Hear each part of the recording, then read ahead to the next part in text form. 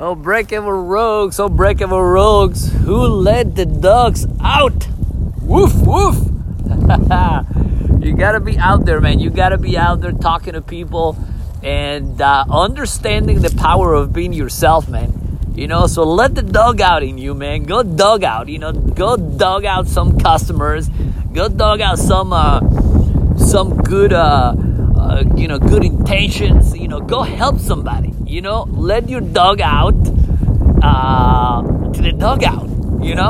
So as stupid as it sounds, it actually makes a lot of sense. You gotta go out there and have some fun, help somebody. Maybe you haven't been in contact with your moms. Moms and dads. When's the last time you talked to your dad? I mean, if your parents passed away, well, we apologize. I talk to my dad almost every other week. So I'm gonna actually call him today as soon as I get home in about 2 seconds. And but you know what? Call your mom and dad and thank them. And I was actually visiting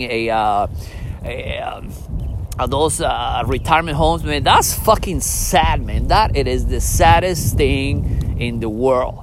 So, man, you gotta just go out there and talk to your mom and your dad and thank them. Don't be I think people are so fucking I don't know, like that you're gonna do some harm. You gotta go out there and fucking be yourself. So let your dog out, man. Dog out to the good, to the power of abundance, to the power of creativity, and go help somebody. It is very, very important that you do it, because it's gonna help you to become the unbreakable rogue that you wanted to be. And all unbreakable rogues, let the dog out. Woof woof, and be a good fucking person.